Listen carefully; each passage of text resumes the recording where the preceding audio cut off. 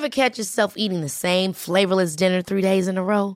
Dreaming of something better? Well, HelloFresh is your guilt-free dream come true, baby. It's me, Keke Palmer.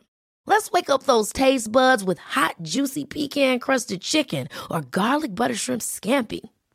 Hello Fresh. Stop dreaming of all the delicious possibilities and dig in at HelloFresh.com. Let's get this dinner party started. Hey, it's Ryan Reynolds, and I'm here with Keith, co-star of my upcoming film, If, only in theaters May 17th. Do you want to tell people the big news? All right, I'll do it. Sign up now and you'll get unlimited for $15 a month and 6 months of Paramount Plus Essential Plan on us. MintMobile.com/switch. Upfront payment of $45 equivalent to $15 per month. Unlimited over 40 gigabytes per month. Face lower speeds. Videos at 480p. Active Mint customers by 531.24 get 6 months of Paramount Plus Essential Plan. Auto renews after 6 months. Offer ends May 31st, 2024. Separate Paramount Plus registration required. Terms and conditions apply if rated PG.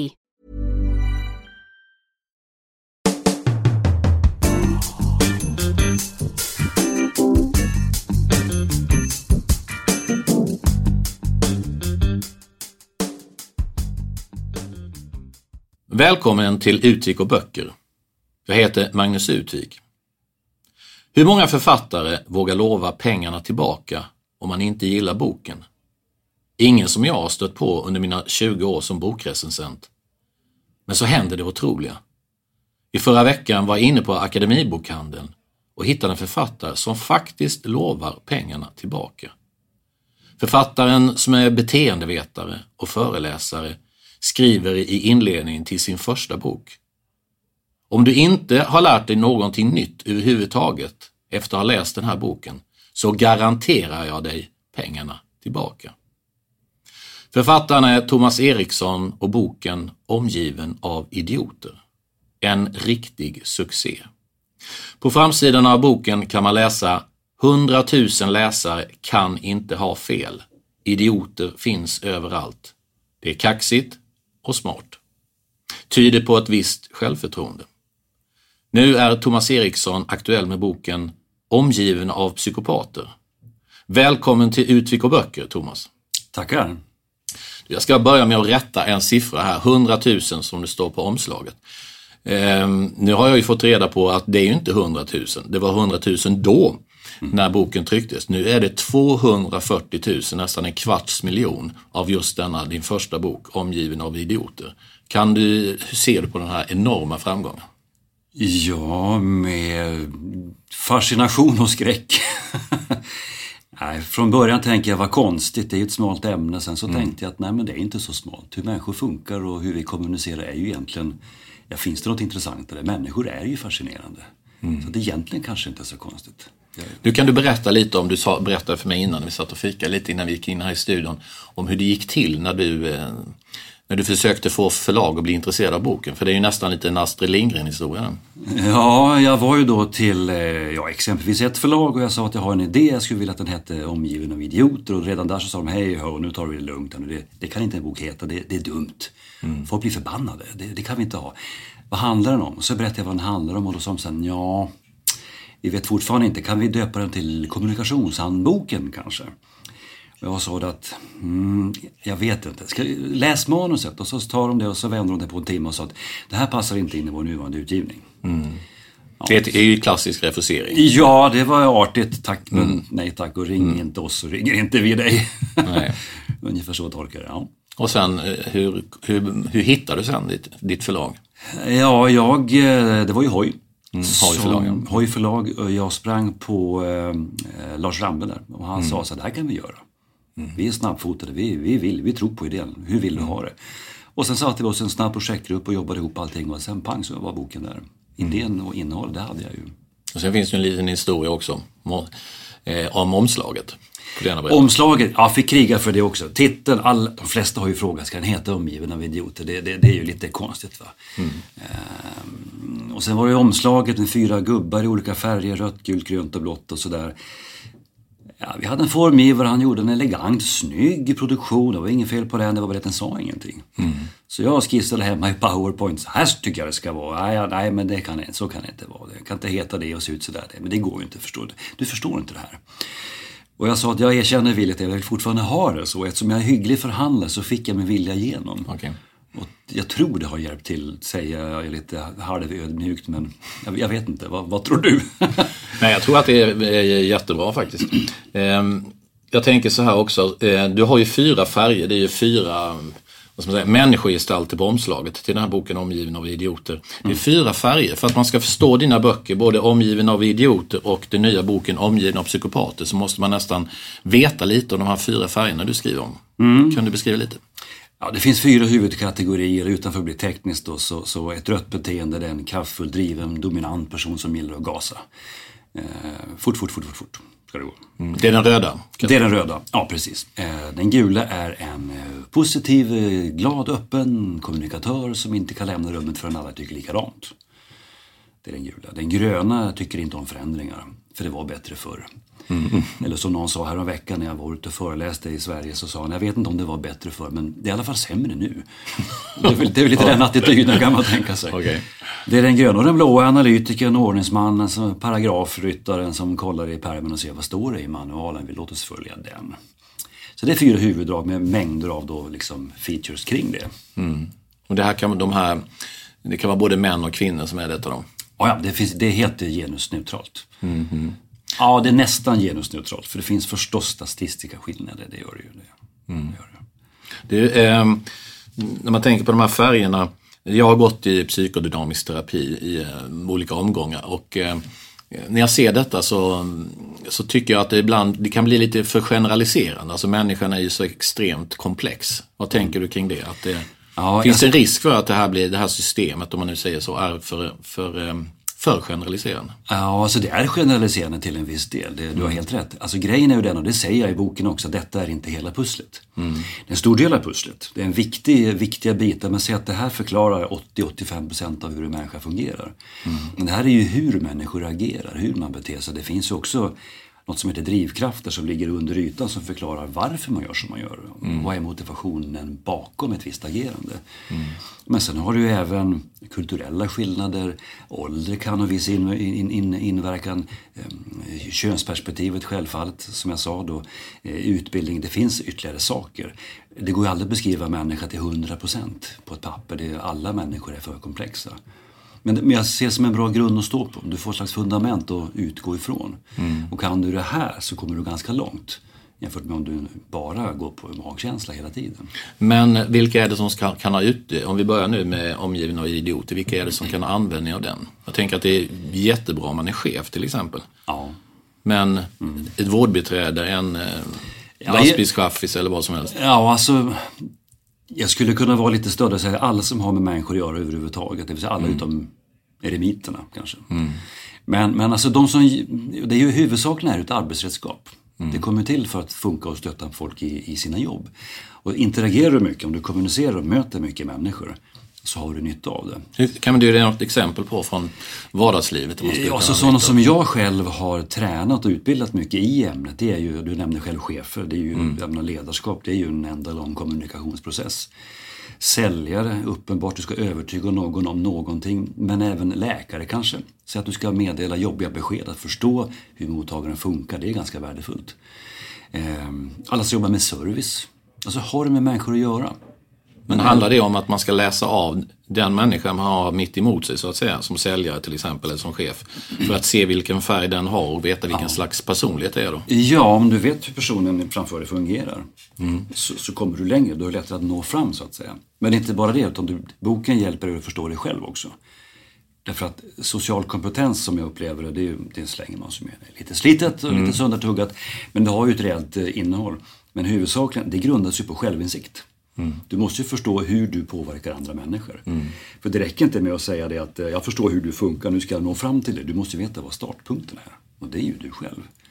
Har du, om du vet var Kiruna ligger, det räcker inte. Du kan inte ta ut riktningen till Kiruna, du måste veta var startar jag. Och det blir ju dig själv. Så att självinsikten... Så hur skulle det kunna låta i ett möte med någon till exempel? Hur tänker du då? Ja, om man börjar ta utgångspunkt i sig själv. Vad är det vilken punkt är det så att säga Ja, så du får ju fundera på, låt säga att du är säljare. Statistiken säger oss att du har troligtvis gult i ditt beteende. Ja, det finns alltid undantag. Men och gult var? Gult är positiv, öppen, kommunikativ, kreativ, tjohej. Hela livet är som en glad operett och allting bara leker. Solen skiner överallt. Men var är mina papper? De är inte strukturerade, men de är bra på att snacka och kan öppna dörrar helt orädda. Vilket är en bra egenskap när du ska möta nya kunder. För de lyfter dig och säger, tjena, jag har någonting kul att berätta för dig. När kan jag komma? Om du vet att du har lätt för det, så vet du samtidigt att du måste protokollföra vad du har sagt. Du måste komma tillbaka när du har lovat. Om du vet det, så kan du också tänka att jag får nog ta lite anteckningar i mötet. Möter du en person som är din raka motsats, den blå personen, tänk dig en klassisk revisor. Eller en ingenjör som är knäpptyst med stenansikte, kritiskt lyssnar på allt du säger och letar fel. Om du vet det, så kommer du som Gud att tona ner dig och ställa mera frågor av teknisk art. Du kommer att föra över samtalet på den andra, för du vet att du tenderar till att snacka för mycket. Om du har självinsikt. Men om du inte har självinsikt, då babblar du på till i stort sett mötet över. Va? Och då tröttnar han aldrig. Ja, han lyssnar inte på dig då. Det är ju en klassiker. Säljare ska ju lära sig att vara tyst. Det är ju lite så. Ett exempel. Jag kan förstå att man projicerar mycket av sin ilska på omgivningen. Man tror sig vara omgiven av idioter. Det jag tycker inte alls det är konstigt. Men upplever vi oss någonsin vara omgivna av psykopater? Om vi nu går över till din nya bok. Ja, den titeln, den bygger vidare på omgiven av idioter. Vi självfallet inte. Det finns då fler idioter än vad det finns psykopater, och det ska vi nog vara glada för. Men nej, det tror jag inte vi upplever. Jag tror snarare upplevelsen med psykopater att vi tror att de inte finns. Vi tror att de sitter bakom lås och bom. Vi tänker Hannibal Lecter liksom. Det är vad vi tror. Men ingenting kunde vara mer felaktigt. De finns överallt. Men vi ser dem bara inte.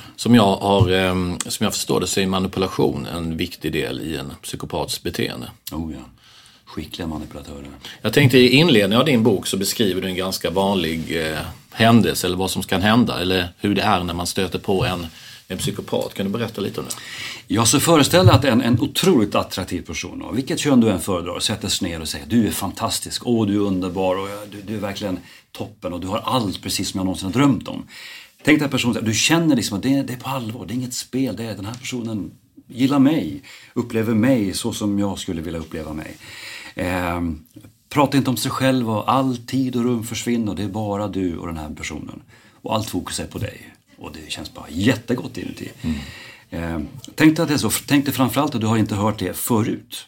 Du har aldrig hört det tidigare, utan folk har kritiska åsikter. Men här är någon som verkar älska allt du säger och allt du gör.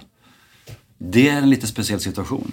Och då är frågan, kan man känna det här inom sig? Kan man känna att det var underbart det vore om någon verkligen såg min storhet? Jag tycker ju inombords att jag är en rätt okej kille. Och frågan är ju då, kan man se sig själv i spegeln och säga att jag ska aldrig bli påverkad, det där dravlet, det går inte jag på. Det är det som är frågan. Skulle du vara helt opåverkad? Och min tes säger det att ingen är helt opåverkad. Du ska nästan vara gjord av sten för att inte bli påverkad till slut. Det man behöver förstå liksom, det är att man borde fatta misstankar. Om det låter för bra för att vara sant, så är det väl det. Är det inte plånboken, så är det väl din kropp de är ute efter då. När vi tänker på plånboken här, så är det väldigt intressant, för att den första intervjun jag gjorde i Utvik och böcker här var med författarinnan Cecilia Gyllenhammar. Och hon beskrev ju hur hon hade blivit, som det heter, sol- och vårad av en man i samma ålder som henne, i 50-årsåldern, som inte hade några pengar men som var ute efter hennes pengar. Och som smickrade henne med att han kunde se vem hon var och se hennes innersta. Och alltså helt enkelt smickra med kärleksord, att det fanns någonting på insidan som var liksom otroligt vackert. Hon hade inte hört detta på länge och föll då för detta, fast hon inte trodde det. Men till slut så blev det ju så att det var Stålan han var ute efter. Och tycker du, är det en rättvis beskrivning att många psykopater, manipulatörer är just, eller om det är intresserade av pengar, hur börjar det då, om vi säger så? Det du beskriver, det är ett klassiskt exempel av en psykopatisk manipulationsteknik som kallas för kärleksbombning. De blåser upp dig och får dig att tro att du är Guds gåva till mänskligheten. Och problemet med det är att det är oerhört få som är helt neutrala och helt oberörda. Jag kan inte på rak arm säga var i livet du ska befinna dig för att inte till slut lyssna. Och när den som lyssnar på det här, som hör det här, tänker sig, det är för dumt, varför ska jag gå på det där? Jag vet att jag går illa, jag ser ärligt talat verkligen ut som min ålder, med allt sånt där. Men då har du inte varit med om det. Då har du inte sett det där. De har ett manipulativt sätt och de har en parasiterande livsstil. För det där är ju, alltså psykopater är parasiter. De tar inte räkningen för någonting. Och de mjukar upp dig, de stryker det medårs, gång på gång till du börjar slappna av. Liksom. De får det att de berättar om sina inre hemligheter. De berättar om faser de varit med om, upplevelser. Jag var med om det här, jag var med om det där. Och vad är för då? Ja, då börjar du berätta om dina upplevelser. Och så börjar du att berätta om saker som du tycker är jobbigt. Och det enda psykopaten gör det är att samla material, samla ammunition tills det är dags att liksom köra en kniven någonstans. Det kan ta ett år innan det händer. Det är en slags grooming kan man säga, faktiskt. Men om det just handlar om pengar, vilket är intressant om i fallet Cecilia Gyllenhammar där, så när vi pratade innan så sa det att de börjar aldrig med 100 000 precis, utan de börjar med små summor. Och... Ja, det börjar med att man om någon kom fram till dig som du har träffat, om jag sa till dig så här, vi har träffats nu, vi har känt varandra i 1 timme, säger okej, och jag säger, du Magnus, lite kort om slantar så här, slutet på månaden, har du 100 000? Du ska säga, men far och flyga, du är galen, du kan sticka nu. Däremot om vi kan gå och käka innan och jag har glömt plånboken, det är 100 spänn. Vad pinsamt. Kan inte du ta det? Så bjuder jag nästa gång. Ja, men självklart säger du. Vad är 100 spänn? Nästa gång står jag i bankomaten. Vad konstigt, det är något fel på kortet. Jag behöver en 500. Vad säger du? Kan du? Ja, 500. Sen är det 800, sen är det 1500. Sen vips. För att det psykopaten gör, det är att testa var går din gräns. Man börjar med små belopp. Man testar hela tiden en liten skala och man utökar det. Till slut så kan det bli 100 000. Jag är inte ett dugg överraskad. Det kan bli 100 miljoner också. Ta en världsberömd psykopat som alla vet om det. Ta Adolf Hitler. Om han hade sagt när han blev rikskansler på 33 eller vad det nu var. Jag läser om det var fel årtal. Men 33, ja precis. Om han hade sagt jag vill starta världskrig och utrota alla judar. Då hade folk sagt det kan vi inte ha här. Utan då så började han i liten skala och sen byggde han upp vansinnet lite i taget. Vi vet att han inte var klok med våra mått mätt, det vet vi nu. Men han började inte där. Det hade inte funkat, det blir för dramatiskt. Va? Det byggs upp, lite taget. Och sen har du börjat öppna plånboken lite grann så är det svårt att sen stänga den. Vad har jag nu för argument? Jag lånade ut en 500 igår, varför inte imorgon? Vad är skillnaden egentligen? Men det handlar ju inte alltid om pengar. Nej, eller bara många, men det är ju ett bra exempel. Det är ett jättebra exempel. De vill ju inte pröjsa själva.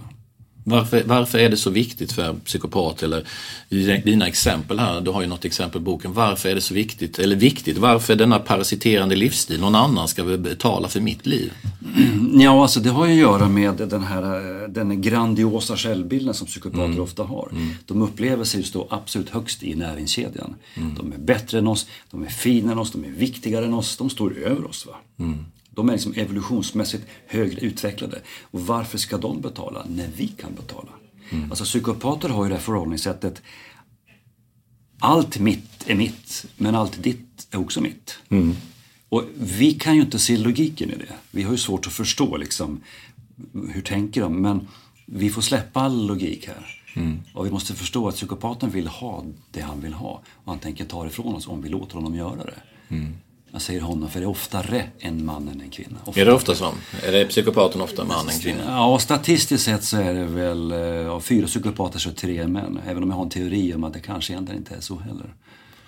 Vi kommer in på numret där lite, på hur många psykopater kan vara. Men jag kan berätta lite om en egen upplevelse jag hade. Jag träffade en kvinna för några år sedan som vi skulle ha ett projekt tillsammans. Och hon talade om för mig hur fantastisk jag var, att jag var väldigt begåvad. Hon kände mig liksom på djupet som ingen annan gjorde. Och sen använde hon ju hela tiden här med att du är fantastisk, du är underbar. Och hon hade väldigt mycket fysisk kontakt. Alltså på ett sånt sätt som jag inbillar mig att det inte en man kan ha mot en kvinna, den nästan inte känner. För det skulle kännas väldigt tafsande och ja...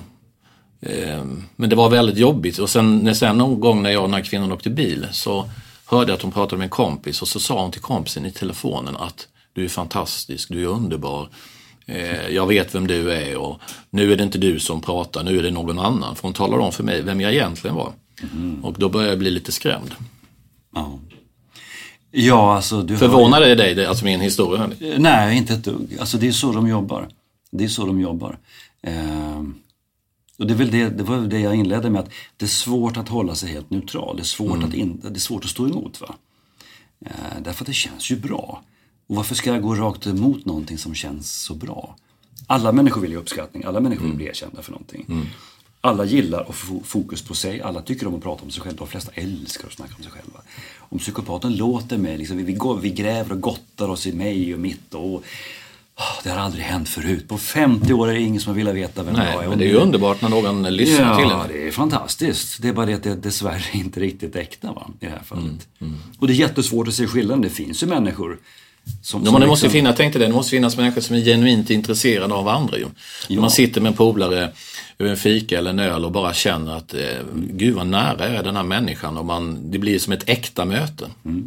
Ja, precis. Men med psykopater menar du, det blir aldrig någonting äkta, även om det låter så? Ja, men det är bara som det låter. Det är inget äkta. Alltså problemet med psykopati, det är att det låter bra och det kan se bra ut. Men vad man måste förstå, det är ju att det är skillnad på vad man säger och vad man gör.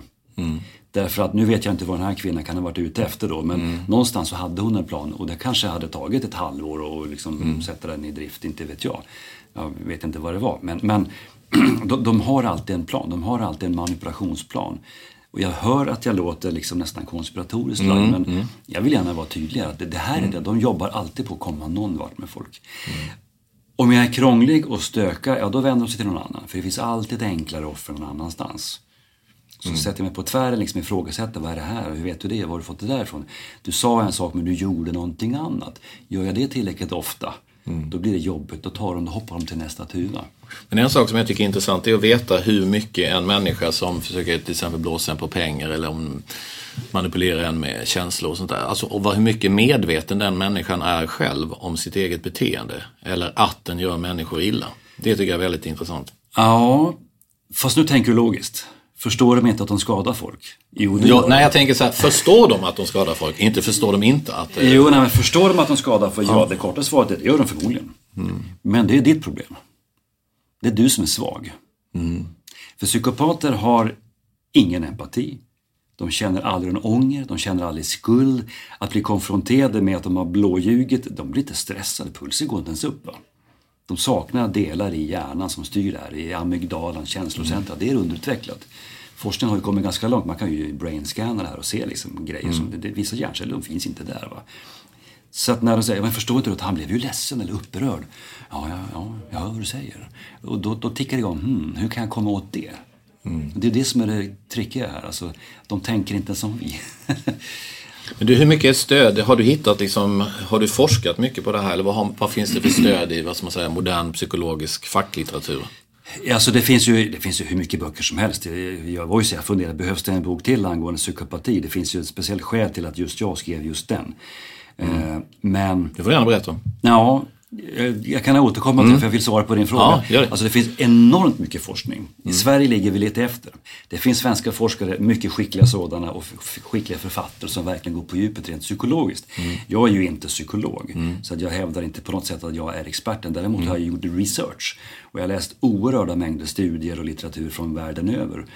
Den största namnet i branschen, det är väl Robert Hare som är kanadensare. Han har jobbat med det här i nästan i 50 år. Han är nog nestorn. Och han har skrivit ett antal böcker då. Och man är ganska överens om att psykopati är verkligt. Det finns ju de som hävdar att det finns inte ens. Det är fantastiskt enfaldigt, ärligt talat. Det är någonting, man vill döpa om det till någonting typ... Det finns ett uttryck, antisocial personlighetsstörning, eventuellt med psykopatiska drag. Det är bara det luddar ju bort det. Vad är det för någonting? Psykopater, kallar det för det rätta namn, anser jag. Och internationellt säger man psykopati. Man försöker inte linda in det. I Sverige är vi mildare och tror gott om alla. Vilket innebär att vi tycker ibland lite synd om psykopater. Han kan inte rå för att han är som han är. Men det är också ett otroligt feltänk. Det är som att jämföra med en hyena som sliter en människobaby i stycken. Tycker vi synd om hyenan, den följer bara sina instinkter. Men vilka psykopater menar du som vi gullar med? Nej, men alltså hela begreppet, jag pratar rent generellt, begreppet psykopati. Jag menar, jag skriver ganska mycket om det här på Facebook och sånt. Jag får ju rätt mycket på käften för att jag säger att akta är för psykopaterna. Nej, det är fel, det stigmatiserar människor och det är så får man inte göra. Men problemet är att det här är inte människor som du och jag. De här har en grav personlighetsstörning. De är inte psykiskt sjuka. De är inte labila så, de är mer stabila än vad du och jag är. Men det är en personlighetsstörning. Och den går inte att bota, den går inte att förändra. Men de använder hela världen som ett smörgåsbord.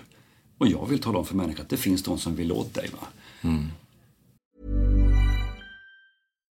Here's a cool fact. A crocodile can't stick out its tongue. Another cool fact, you can get short-term health insurance for a month or just under a year in some states. United Healthcare short-term insurance plans are designed for people who are between jobs, coming off their parents' plan, or turning a side hustle into a full-time gig. Underwritten by Golden Rule Insurance Company, they offer flexible, budget-friendly coverage with access to a nationwide network of doctors and hospitals. Get more cool facts about United Healthcare short-term plans at uh1.com. Ever catch yourself eating the same flavorless dinner 3 days in a row? Dreaming of something better? Well, HelloFresh is your guilt-free dream come true, baby. It's me, Keke Palmer. Let's wake up those taste buds with hot, juicy pecan-crusted chicken or garlic butter shrimp scampi. Hello Fresh. Stop dreaming of all the delicious possibilities and dig in at HelloFresh.com. Let's get this dinner party started. Many of us have those stubborn pounds that seem impossible to lose, no matter how good we eat or how hard we work out. My solution is PlushCare. PlushCare is a leading telehealth provider with doctors who are there for you day and night to partner with you in your weight loss journey. They can prescribe FDA-approved weight loss medications like Wegovy and Zepbound for those who qualify. Plus, they accept most insurance plans. To get started, visit plushcare.com/weightloss. That's plushcare.com/weightloss. Det finns ju så otroligt mycket fascination inför psykopater. Alltså vi ser ju det i filmer, i böcker. Man ser ju det också på att den framgången du har haft med din bok, det var inte så många månader sedan den kom ut och du har sålt i, som du själv sa, över 40 000 ex. Ja. Och sen är det ju bara att vänta på när den kommer i pocket sen. Men var kommer den här fascinationen ifrån? Är det för att de har någonting som vi innerst inne absolut inte vill se? Så att det blir liksom en... Ja, vad ska man säga? Ja, det är en jättebra fråga. Jag funderar själv, för jag har själv blivit fascinerad och rätt skrämd. För jag kom ju på det av skälet till att jag skrev den. Det var ju för att det visade sig att boken Omgiven av idioter, jag kastade ut en bogserlina tyckte jag till människor som behövde lära sig om hur man kommunicerar. Och sen tog några och gjorde en strypsnar av den bogserlinan och la den runt halsen på sin bästa kompis. Och jag har fått mejl från folk som säger så här: det är ju intressant bok Omgiven av idioter. Hur använder man det på bästa sätt för att utnyttja andra? Okay. Jag tog nog bara fundera, fasen det var inte min tanke. Så var det min fru, Kristina, som kläckte idén. Ska hon inte skriva en bok som heter Omgiven av psykopater? För hon har också erfarenheter i sin historia som gör att hon parallellresearchade samtidigt som jag. Hon skriver också så att på något sätt så satt vi gemensamt och jobbade med detta. Och vad var frågan egentligen? Just jag förlorar mig i det här. Ja, men det gör ju ingenting. Jag kommer inte heller ihåg frågan. Ja, men jag hade ett bra svar, men jag backar för långt. Fascinationen, precis. Och när vi pratar om det så här, hon brukar säga så här, det är lite grann du vet som att titta på en bilolycka, trafikolycka. Du kör efter E18, du ser blåljusen och vad läskigt och vad otäckt och fy vad hemskt, men vi måste bromsa lite va? Och titta, är det blod? Ser man, är det ett ben som sticker ut? Och sen gratulerar man sig till att det inte var jag den här gången heller, och så kör man vidare. Men vi kan inte låta bli att titta lite grann. Och den här, det är lite något morbida intressen som gör att vi måste kika på det. Och sen så, psykopater har ju en del egenskaper som rätt många människor önskar att de hade. Men tänk att gå igenom livet och slippa känna skuld. Tänk att aldrig uppleva en skuldkänsla. Hur skönt vore inte det? Det är ju inte mänskligt menar jag. Men hur skönt vore det inte? Eller aldrig vara stressad över någonting. Det är ju himmelriket. Så är det för en psykopat vanlig arbetsvecka. Du säger att i boken så skriver du att det finns ungefär 200 000 psykopater i Sverige. Nästan lika många som ungefär lika många som bor i hela Uppsala. Hur kom du fram till den siffran? Ja, det är egentligen lågt räknat. Och säg nu inte att han sa att i Uppsala är alla psykopater. Nej, det sa jag inte. Det sa jag inte. Nej, precis. Nej, men alltså man säger 2-4% och 2% av 10 miljoner, det är 200 000. Alltså det är ju där, det är statistiskt sett. Och det är så man i västvärlden räknar. Några räknar mycket högre. Den här Robert Hare som håller på, han säger 2-4. Det finns en svensk psykolog som heter Sigvard Ling. Han säger 5%, jag undrar om det inte är fler. Ju mer han kommer in i ämnet så inser att det här beteendet finns på så många ställen. Va? Så det är egentligen det. Va? Det är ett tvärsnitt av mängder av uppfattningar. Sen så varierar det ju. Man pratar ju om kvällstidningsjournalistik. Det är lite grann det här att är din chef psykopat, ta det här snabba testet, svar på 7 frågor. Jag brukar tänka sig, vilket raffel.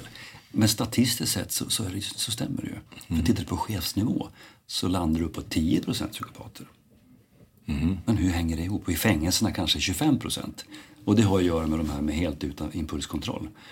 De åker faktiskt in. Va? Korkade psykopater, de åker in som jag säger. Intelligenta stannar utanför. Men du har själv varit utsatt för det du kallar för vardagspsykopati. Det är ett möte med en kvinnlig stalker. Kan du berätta om det? Ja, jag mötte henne aldrig, så vitt jag vet. Men jag drabbades av henne. Jag skrev ju thrillers tidigare. Och när jag hade gett ut min första bok så fick jag ganska mycket mejl. Jag var så naiv så jag skrev i boken, skrev ut min mejladress. Har ni feedback? Hör av er. Jag gjorde en massa människor. Dels var det bra för mitt ego, dels så vill jag veta. Är jag någonting på spåren? Vill folk ha detta? Om jag tar det i kronologisk ordning, det här är saker som jag har fått lägga pussel och polisen hjälpte mig att liksom få ihop bitarna. Men det som hände var då troligtvis detta. Den här personen, kvinnan då, ung kvinna, 30-20 år yngre än mig. Hon skickade ett mejl till mig där hon skrev att fantastiskt, vilken bok, underbart, det var härligt och du är en så duktig författare, du är den bästa författare jag någonsin har läst och gud vad du är skicklig. Och du vet, man gottar sig. Ja, du vet. Ja, nej men precis. Och jag vill också skriva, har du några tips? Och jag gav ju några tips.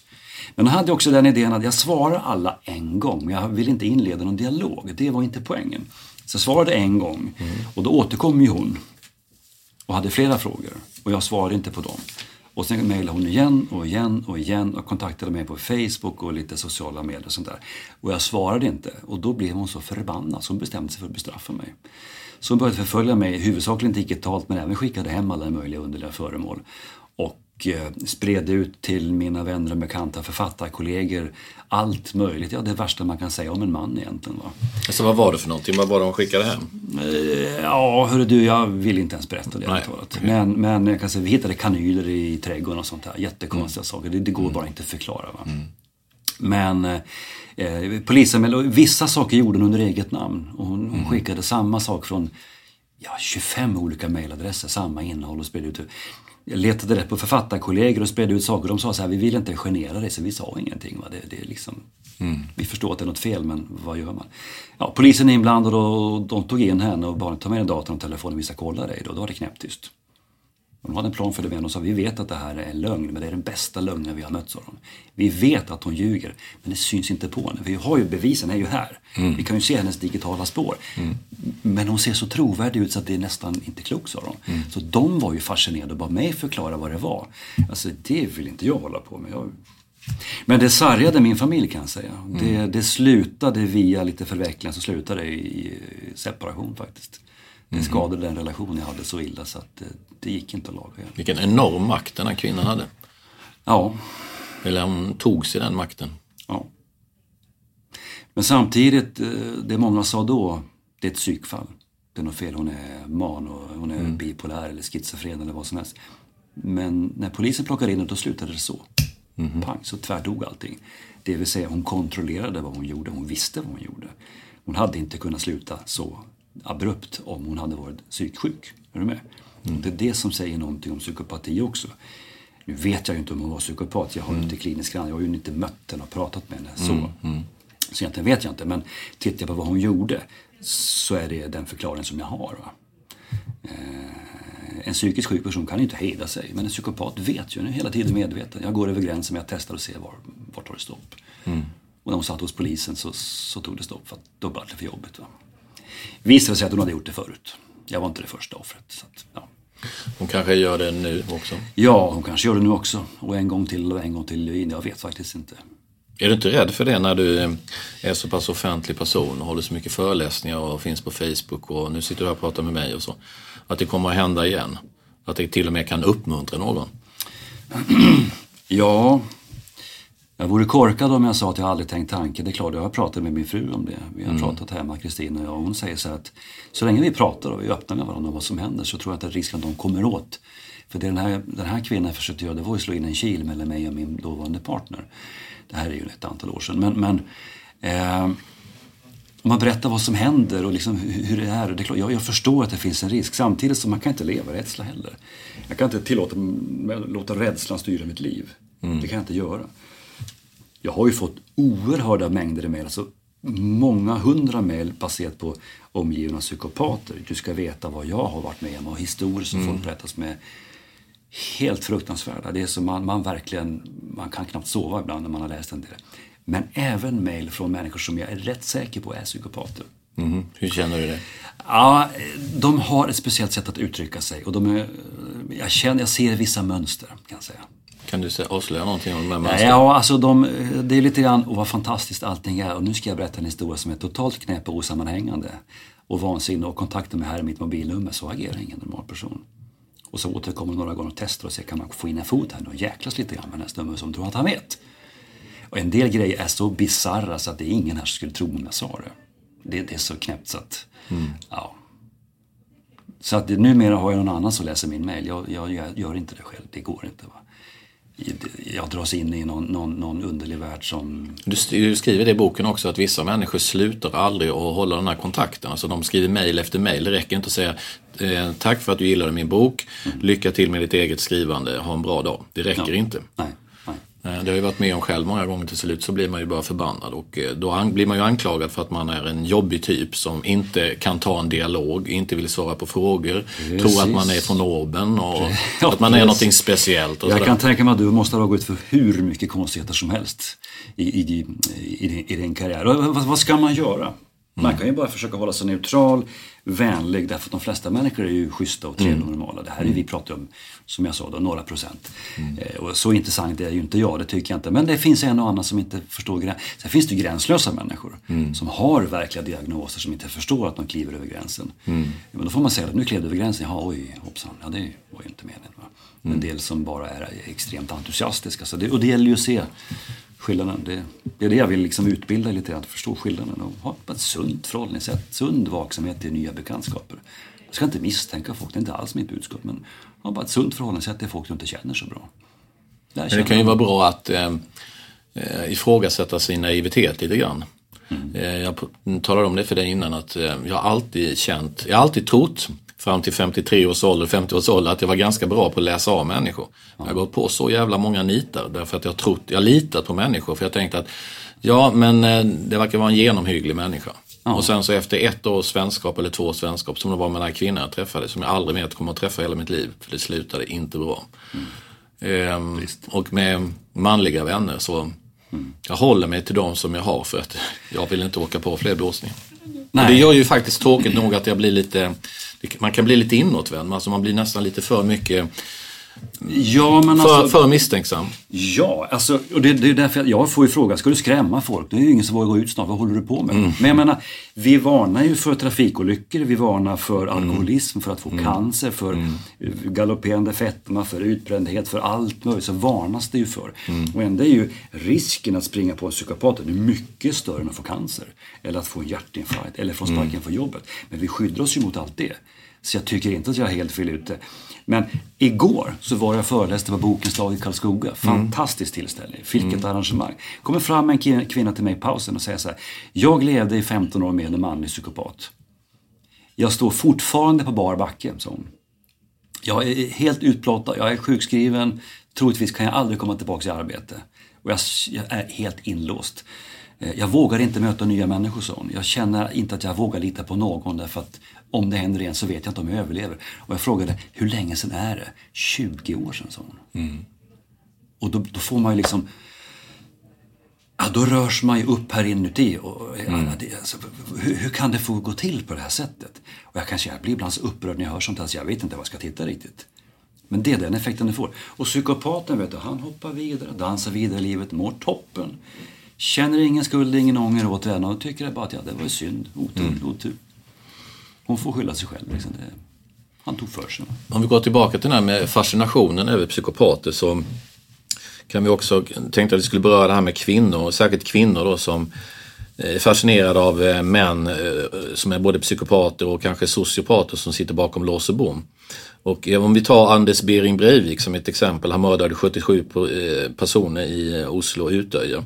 Och han har ju en väldigt hängiven beundrarskara. Och enligt artikel i Metro den 26 september 2012 så får han alltså upp till 100 kärleksbrev varje dag. Och ett av hans fans säger så här: han har en härlig humor och har förmågan att muntra upp mig. När åklagaren och psykiatrikerna försökte få honom att reagera i rätten så bara log han eller skrattade de rakt upp i ansiktet. Och det gjorde honom bara ännu mer sympatisk. Och en annan kvinna har ju blivit en tvåbarnsmamma i 35-årsåldern, har besökt Anders Eklund som sitter inne för både mord och våldtäkt. Han har skaffat sig den här tvåbarnsmamma som flickvän. Vilka är de här kvinnorna har förskriven om de här kärleksbreven?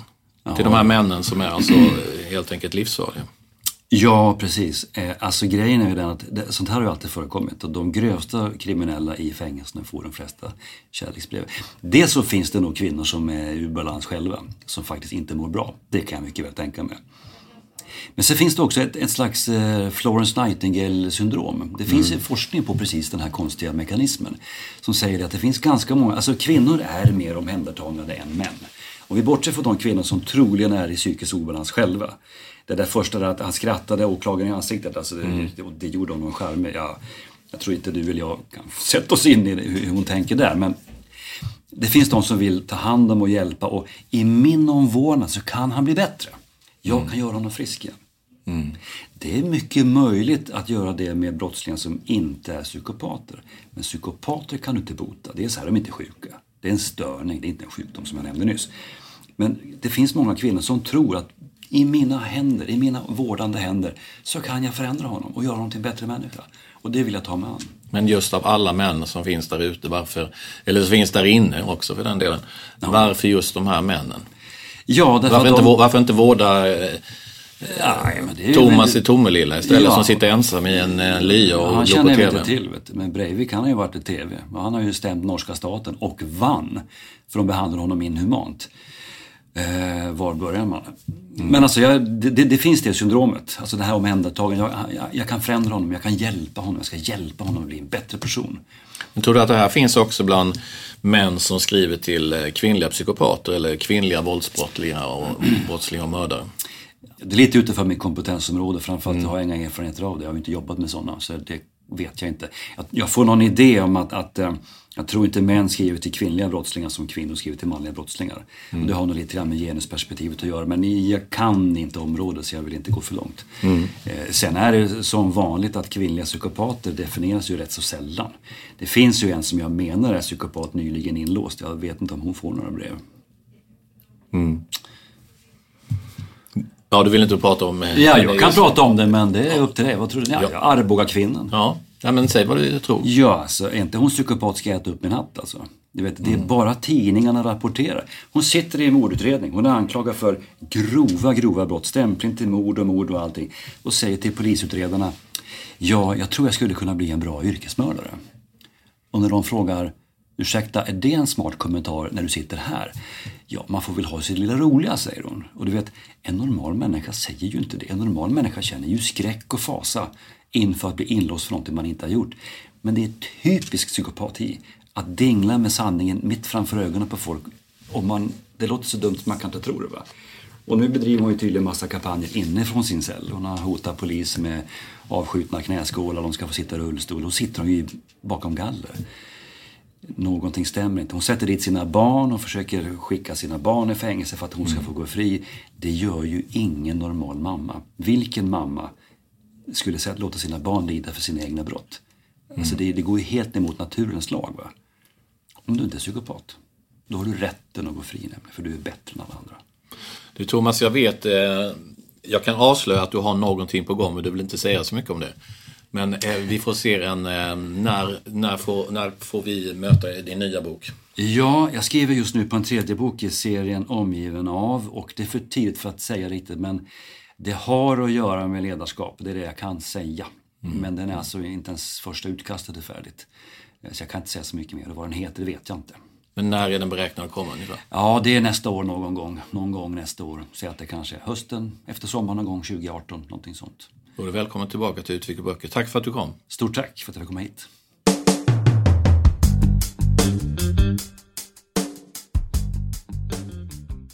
Och nu veckans boktips som presenteras i samarbete med Akademibokhandeln.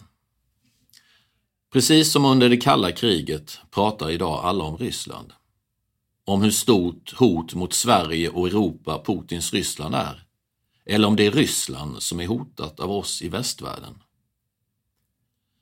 I början av 2017 kom boken Männen i Kreml av journalisten och författaren Mikhail Zygar. En bok som avslöjade spelet i maktens korridorer under Putins styre. Sannoliken en upplysande bok.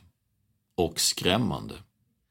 Författaren skriver om världsläget och Rysslands roll. Citat: de utrikespolitiska strategerna har plötsligt börjat tala att om en storskalig konflikt kan vara Rysslands enda så stora chans. För det skulle vända upp och ner på hela världen och ingen vet vem som sitter på toppen när allt är över. Slut citat. Nu har det kommit ännu en bok om Ryssland och Putin. Det är en samtalsbok där den amerikanska filmregissören Oliver Stone intervjuar Putin. Vi har sett delar av detta i svensk tv. Men i boken finns mycket mer material. Putin berättar vad han tänker om det gamla Sovjetunionen, Gorbachev och Edward Snowden. Oavsett vad man tycker om Putins och Rysslands politik är det en bok som gör att jag förstår lite mer om hur vår stora granne i öst tänker.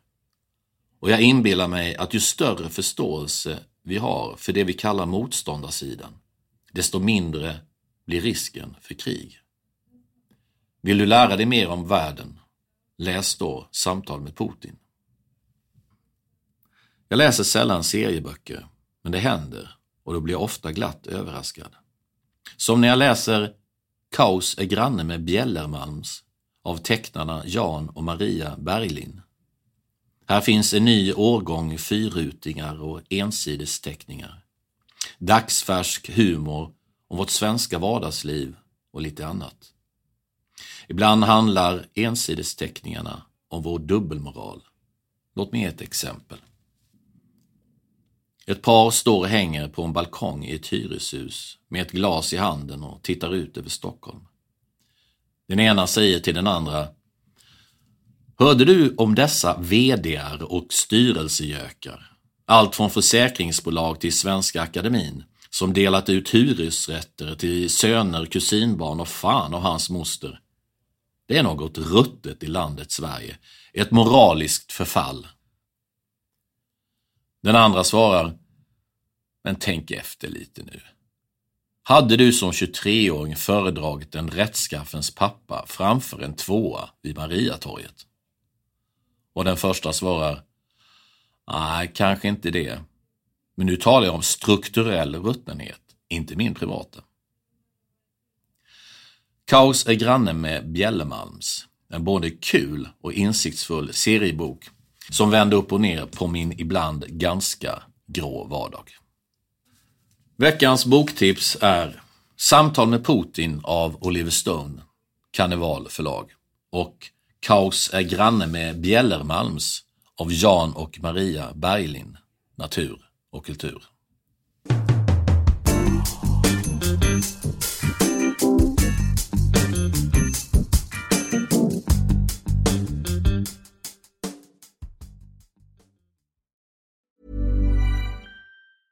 Hey, folks, I'm Mark Maron from the WTF Podcast, and this episode is brought to you by Kleenex Ultra Soft Tissues, your ally to help tackle your allergy symptoms this season. I love the change of seasons, but nobody loves pollen and all those other things floating in the air that make you sneeze during this nice weather. Kleenex Ultra Soft Tissues are hypoallergenic and allergist approved, so fight back against watery eyes and runny noses without worrying about irritating your skin. For this allergy season, grab Kleenex and face allergies head on. Hold up. What was that? Boring. No flavor. That was as bad as those leftovers you ate all week. Keke Palmer here, and it's time to say hello to something fresh and guilt-free. Hello Fresh. Jazz up dinner with pecan-crusted chicken or garlic butter shrimp scampi. Now that's music to my mouth. Hello Fresh. Let's get this dinner party started. Discover all the delicious possibilities at HelloFresh.com.